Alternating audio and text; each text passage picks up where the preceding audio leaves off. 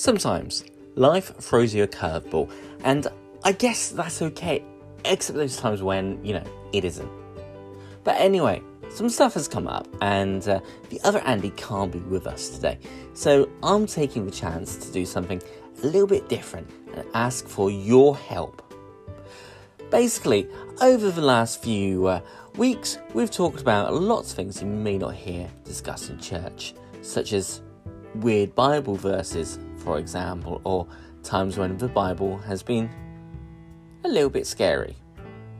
Is there anything you think that we should include in future episodes? They could be questions about the Bible, questions about church or Christian belief. We may not answer them in a church leader-friendly way, so please be warned, but we'll be as honest as we possibly can, and we may even try and back them up with, at least other people's opinions if we can. But either way, please feel free to send them over.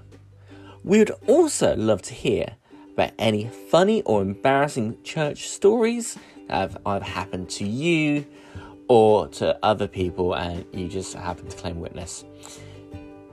Sometimes there's a lot of therapy in sharing about these embarrassing things that have happened to us. Our email address is themessypew@gmail.com, or you can drop us a message via Twitter, Instagram, or Facebook. We can be found at messypew. Just to end with, I would just like to take a moment and read a verse from the Beatitudes, Matthew chapter 5, the Message version. And this is at the start. You're blessed when you're at the end of your rope.